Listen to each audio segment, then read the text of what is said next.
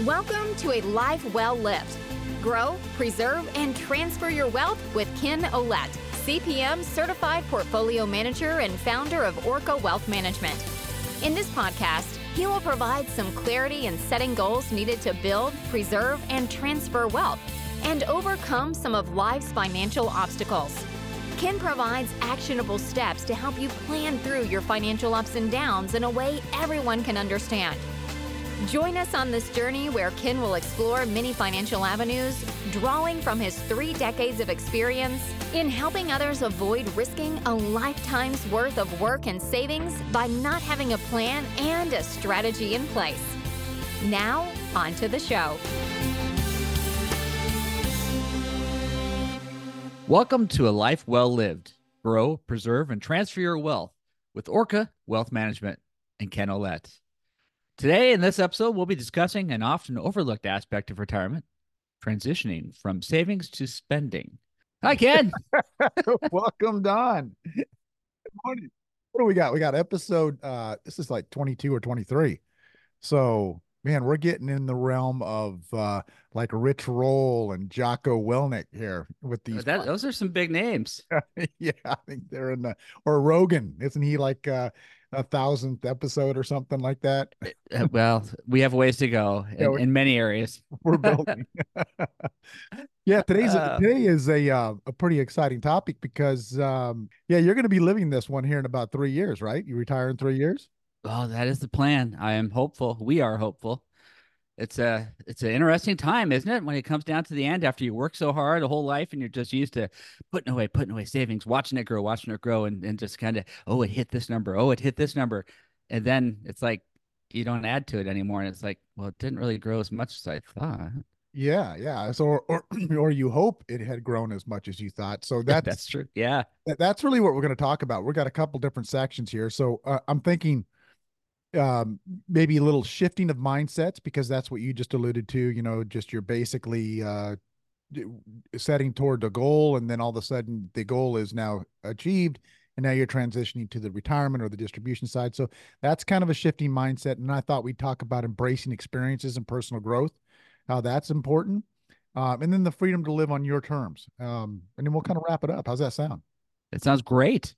Now, I know for my wife and I that and she's going to probably retire first, and I'll probably work another year or so after. I think that's the way it's going to work out for us financially. And so I'll be able to help her make that transition shift. Yeah. I think that's important. I mean, by and large, it's rare that you see both husband and spouse or partner retire at the exact same time. Sometimes it does happen that they've done a lot of planning, and even if there's an age discrepancy between the two parties, they just decide, okay, at this point we're going to retire. But more often I see one of the partners doesn't work and stops working, and then the other one continues to work until their goals are set. So you're not alone in that, and that helps in that transition period, going from a saver investor mindset to a distributing mindset where you're actually spending down the assets. Now, Ken, you've been doing this financial stuff for maybe 100, 200 years now, and you've probably seen maybe 1 or 2 people go through this phase. Yeah. I've been blessed to have a handful of people transition them through that chapter in their life, and it's by far one of the most rewarding experiences that we do as a financial professional. I mean, when you see the work that somebody's put in, the diligence, the discipline, and then, they finally get to realize the payoff of being able to retire and feeling comfortable about it. That to me, I mean, there's 2 milestones that I really look forward to in this career that are the ultimate. And that is, and one is the most unfortunate, right? Is the passing of a client. But the 2 milestones that I really gear towards is retirement, when the person is confident that they can meet that retirement and they go into it just with, eyes wide open and a lot of optimism. And number 2 is, I've been around for, like you mentioned, feels like 100 years, but 30 some years, that I've seen some clients, depart, move on, right? Die. And that we met all of their goals during their life period in retirement, and they left with typically a nice amount to leave to their loved ones as well. So those are the two most really bookends for me in this career that are important. And you're coming up on the first one, which is, ideally the one that we like to plan the most for and really get you set so you can have that optimistic attitude going into it. It is kind of like a game to me. And I don't know if it's a proper way of looking at it, but you have all these different buckets. You want to see if you can get this amount, this, and this. And then you do the Monte Carlo roll and just kind of say, well, what do we got? Is it going to work? Do I have an 80% chance of making it to what I want? And I don't know. I mean, to transition from the game to spending, Mm-hmm. Yeah, I I, don't I know. I suppose it'd be easy. I don't really know. I mean, You're right that some people can look at it as a game. I don't know if you watch the Netflix series Squid Games. I have seen it and heard of it, but I have not watched it. So the premise is it's kind of interesting. It's made in Korea, but it's kind of interesting is that they get these people in a room and the last person standing gets $4 or $5 million. Everybody else dies. So that's Okay. the premise. That's the short end. So yes, financial planning is you can gamify the system, but much like Squid Games, if you don't get the game right, the consequences are pretty severe. Right? Ouch. Yeah. Yeah, you're not going to die, but you're just going to be able to, you're just going to have to work forever or live a really substandard life. Um, so whatever it takes that individual to get engaged in the retirement planning process, I don't care if they have to feel like it's a game or they have to feel like they're anything to get them motivated to do it, because I'll tell you, it's oftentimes even the most successful of people, it is difficult to get them to sit down to do the proper planning for retirement. But yet, you've probably heard this said before. People will plan their week vacation over the summer or over the holiday Christmas season to more in depth and more engaged process than they will the retirement, which lasts a lifetime. Now you're throwing out a little stoicness right there. How people are so willing to bicker over $10, but yet they'll give up 5 hours talking to their neighbor when Yeah. time is the most valuable thing they have. Right, right. And so we want to ideally use that time um, through the retirement planning process in an efficient and good way. So that way the planning's done, you know what needs to be done, you hitting your benchmarks. And so then when that day comes, which we have thought out, planned out, and back tested to be able to see if that is going to be the case, that those monies are going to last for as long as you're in retirement, which typically is your mortality table lifespan, which we figure now is somewhere second to die of about 97, 98, if you can believe it. So Wow, that's yeah, it's a long time. mhm. Yeah, and people don't realize that you're going to be probably retired longer than you work.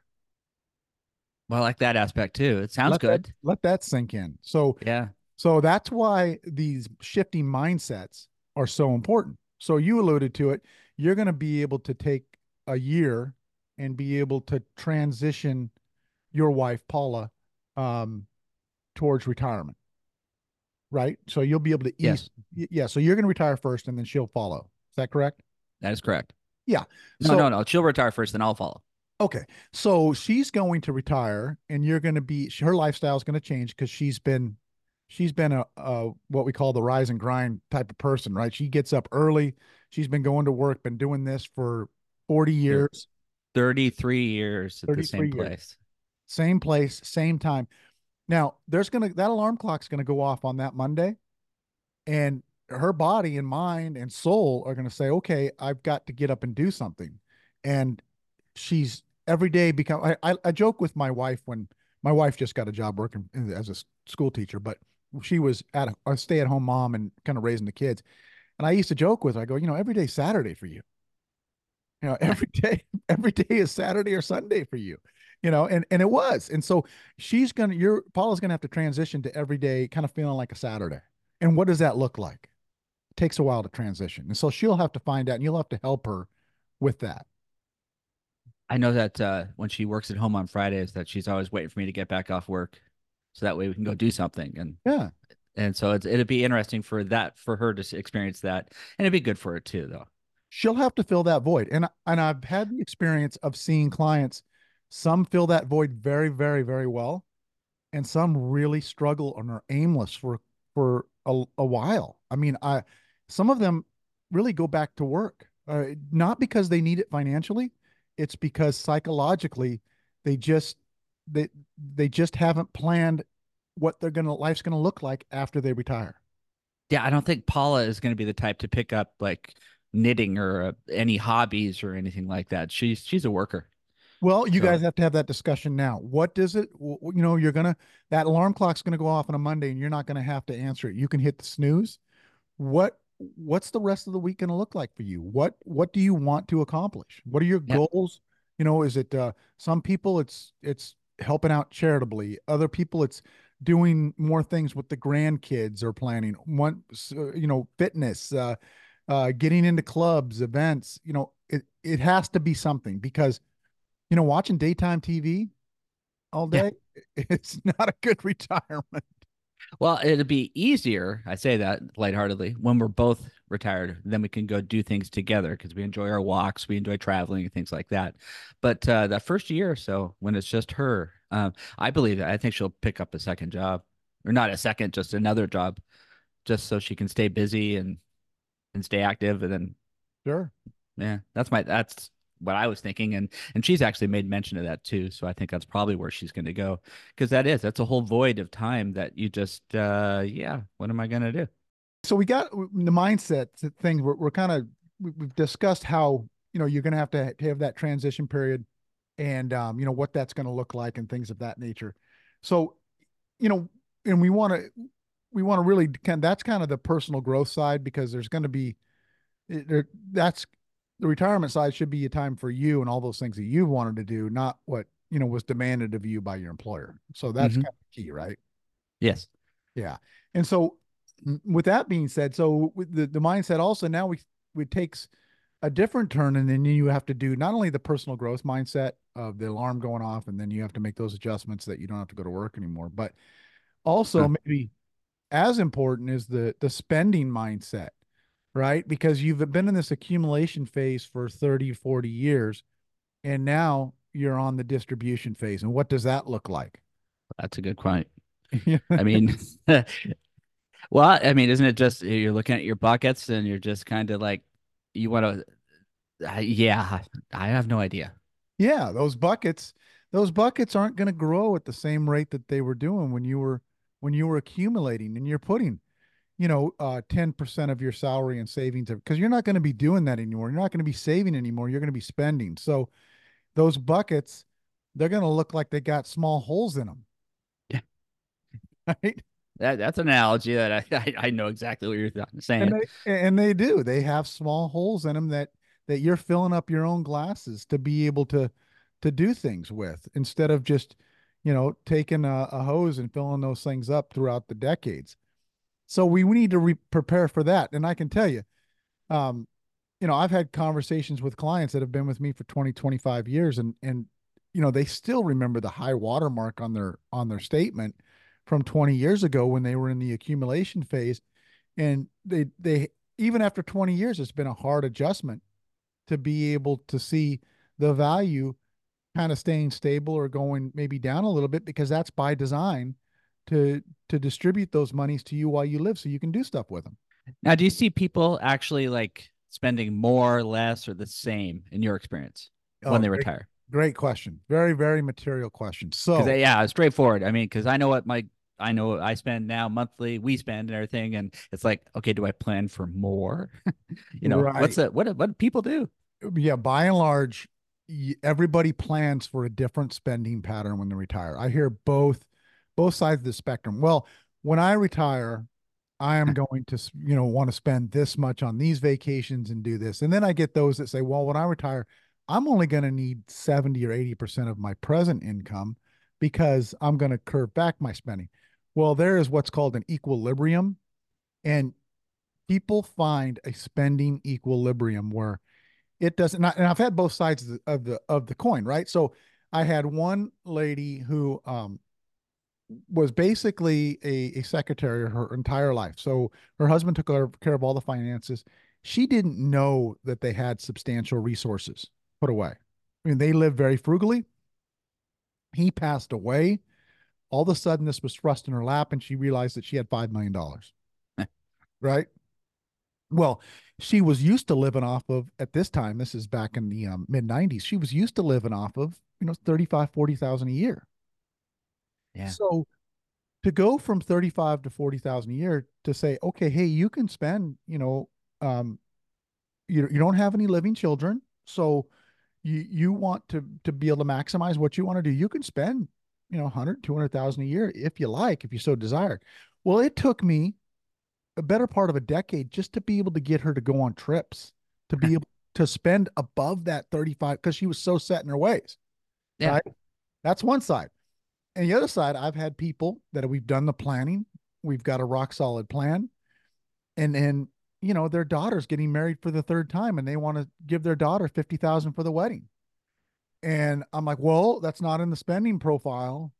If you give the 50,000 for your daughter's third wedding, you know, they're eventually going to have to pay that back to you at some point when you're 85 or 90. What is the Yeah. likelihood of that? Yeah. None. None. Right. So you get both sides of the spectrum where people, but the equilibrium is there. And so that's an important point, Don. Do you know what your equilibrium is?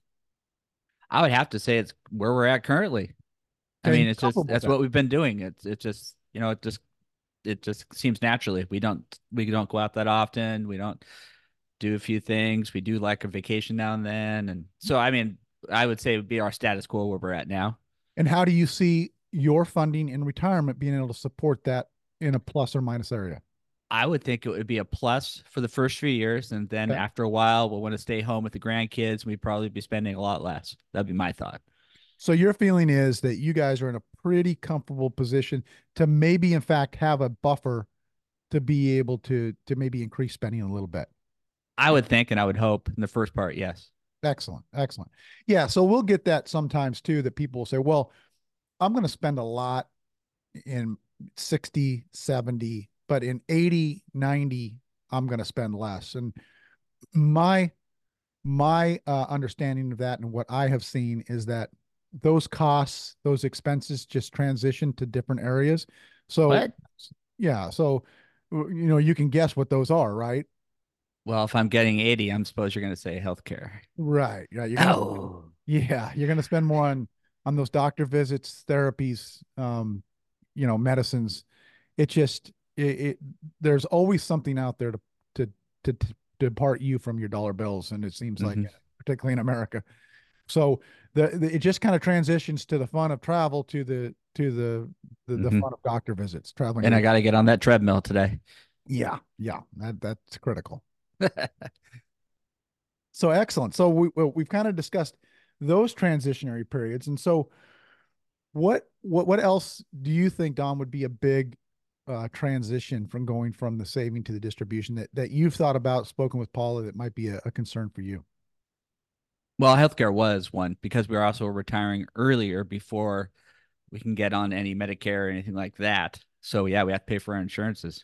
So That's a what do you big have to one. do? So you've budgeted that and you've investigated it and you know what the cost is going to be for that bridge from 60 to 65. It's in the spreadsheet. It's in the spreadsheet. Good. Yep.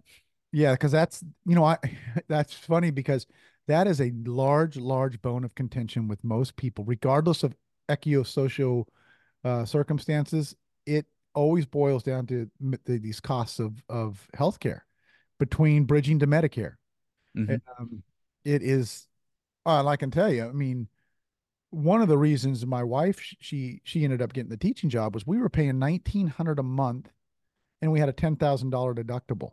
hmm Wow. 1,900 a month with a $10,000 deductible. So we would never eat up the deductible. So we paid out of pocket expenses all the time and we Yeah. paid $1,900 a month. So that is a major cost hmm between 60 to 65 for those that are going to retire early. And it has to be budgeted for and planned for. Well, what I see a lot of people too is they just work, half time or something just to pay for their healthcare. Yeah. Yeah.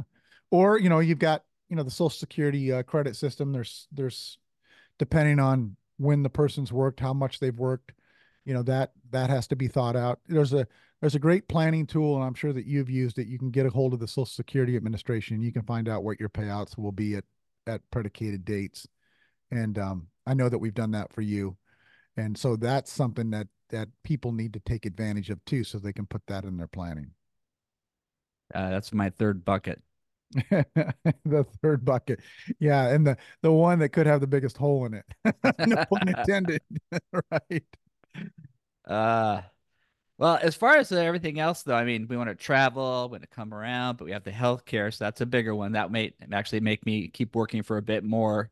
But I just think that the golden years, selling the house, maybe moving into a retirement place where we don't have to care about anything anymore. It's just gonna be a fun time of year, but exciting.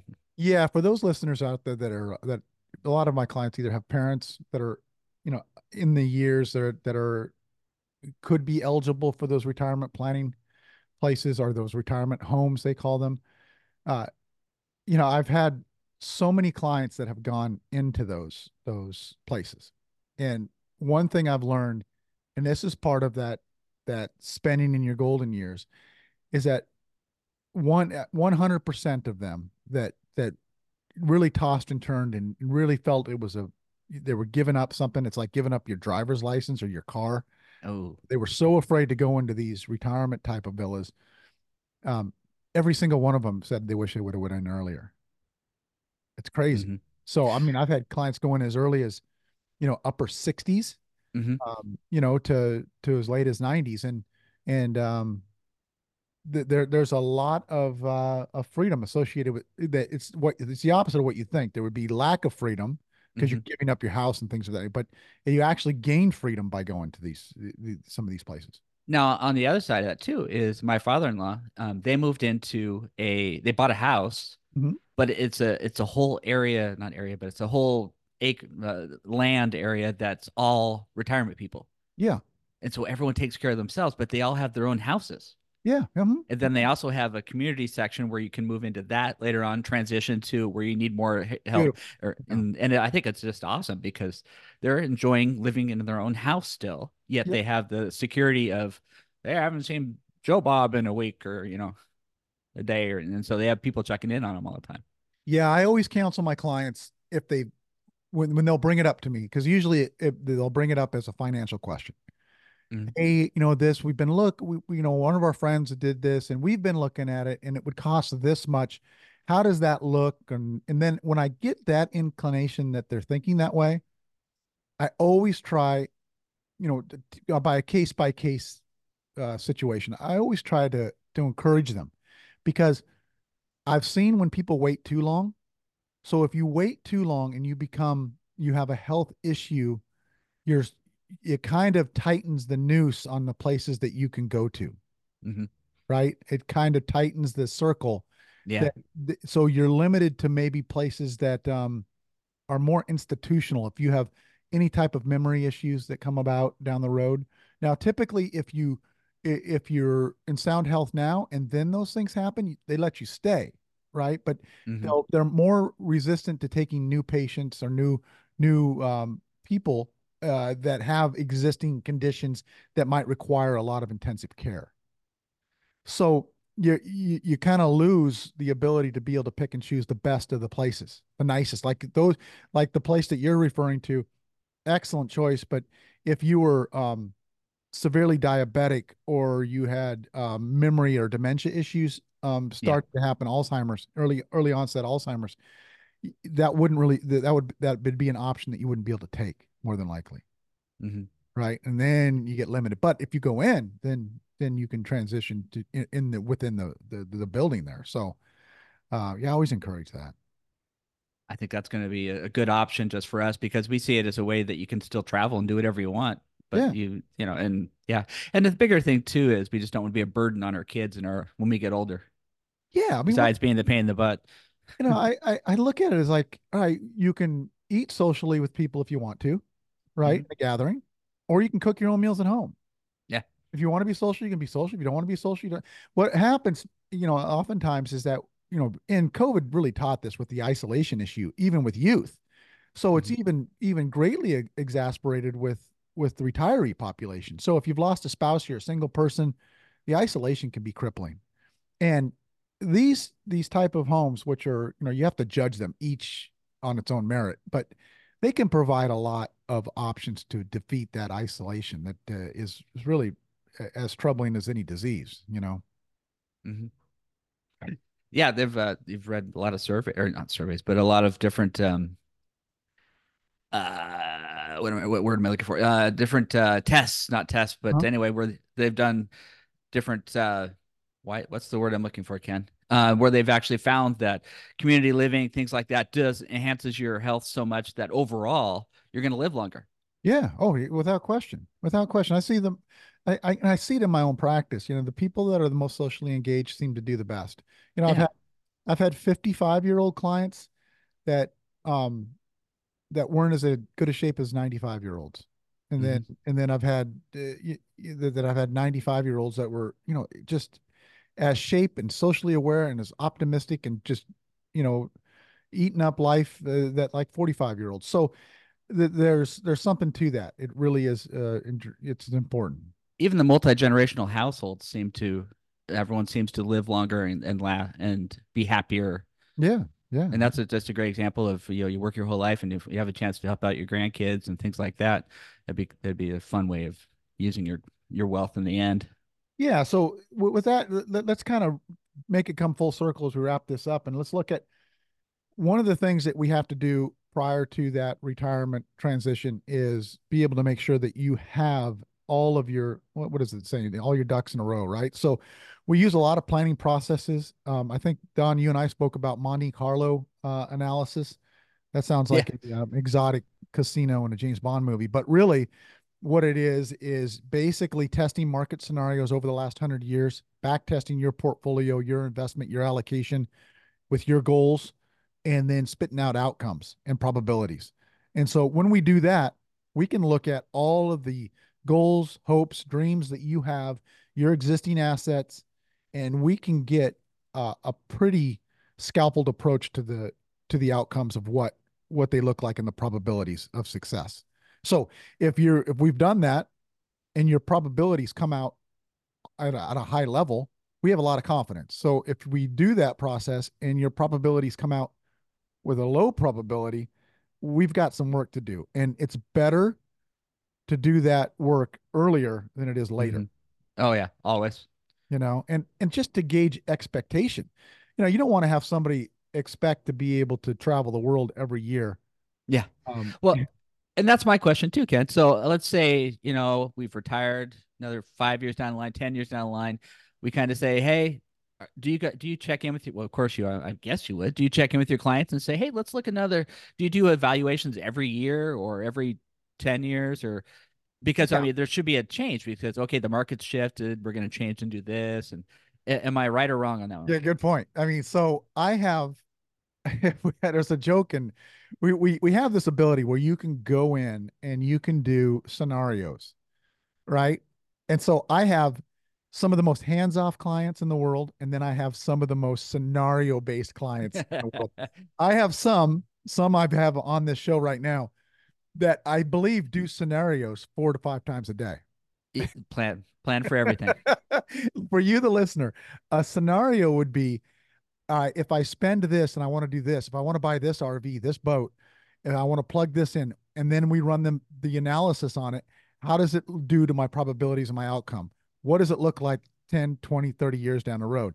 Exactly. I want to spend X amount of money for the first 5 years, then change it to Y amount of money for 2 more years. And then at the final end, I want to go do Z.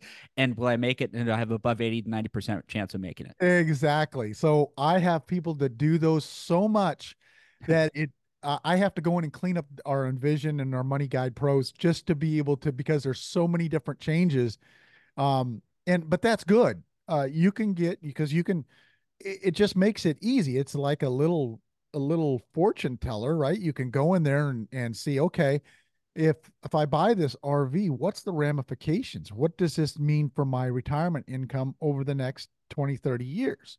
And it Exactly. will tell you. And so that's just one more thing that we can do that adds confidence to your planning process. And everything in planning, everything you do has a repercussion, either positive or negative. And so we just want to be able to, the last thing I would ever want is for a client to be 15, 20 years in retirement and for me to say, oh, you know, we didn't plan for that.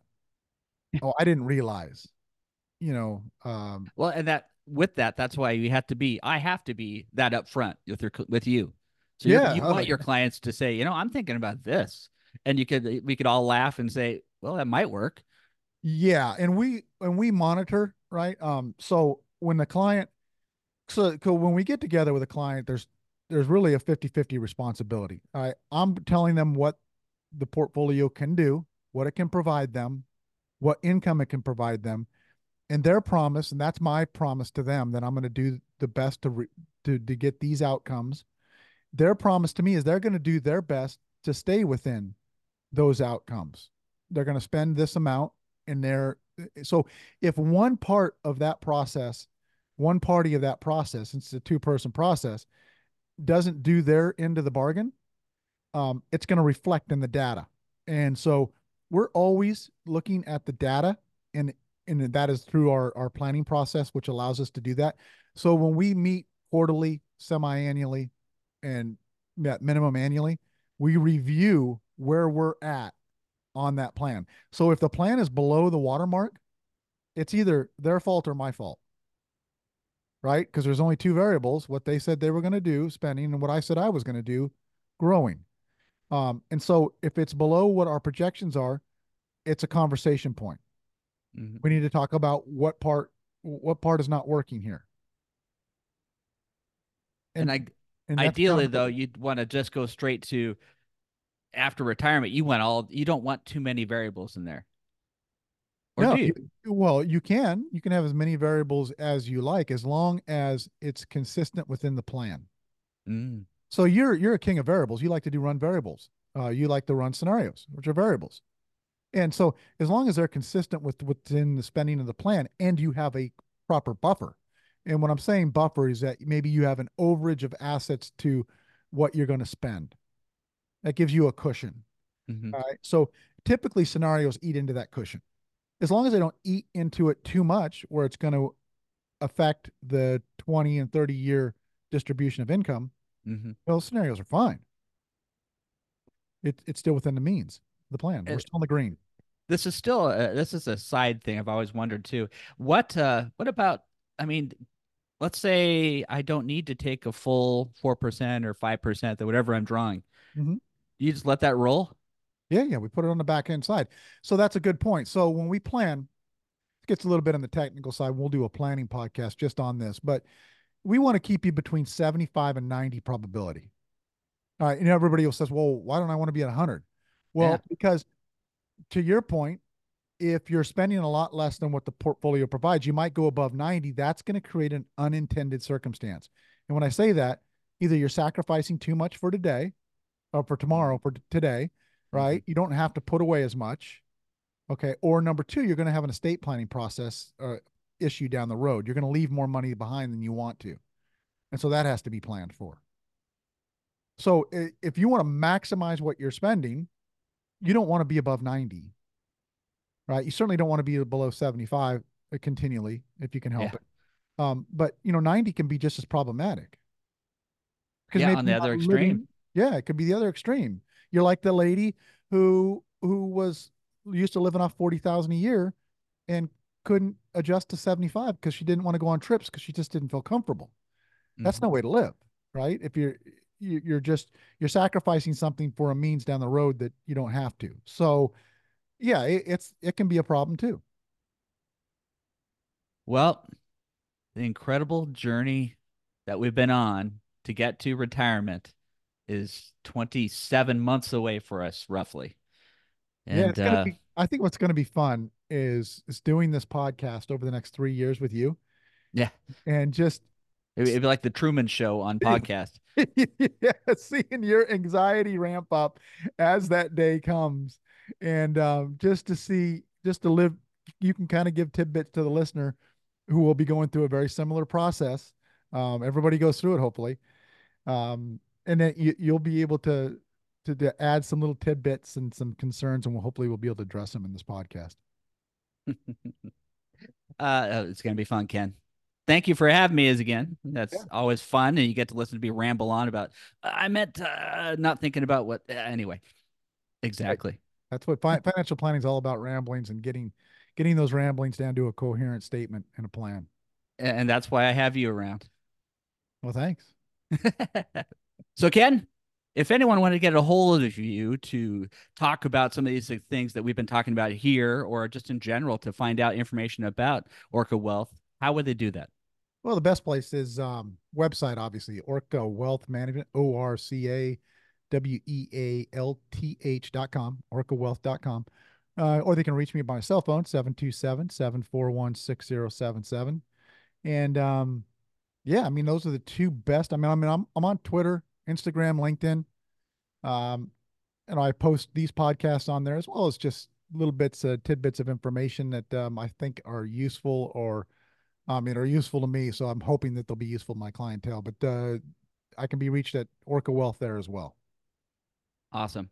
Thank you, Ken, for your time today. And I've had a good time. I hope you have as well. And I hope the listeners at home have enjoyed us talking about the shifting of the mindset and retirement years, spending in your golden years with Orca Wealth and Ken Ouellette. Have a great day, Ken. Thanks, you too, Don. Thank you for listening to A Life Well Lived. Grow, preserve, and transfer your wealth with Ken Ouellette, CPM. Click the subscribe button below to be notified when new episodes become available. The information covered and posted represents the views and opinions of the guest and does not necessarily represent the views or opinions of Orca Wealth Management, LLC. The content has been made available for informational and educational purposes only. The content is not intended to be a substitute for professional investing advice. Always seek the advice of your financial advisor or other qualified financial service provider with any questions you may have regarding your investment planning. Orca Wealth Management, LLC does not provide legal or tax advice. Clients should seek the advice of a qualified attorney or accountant as necessary.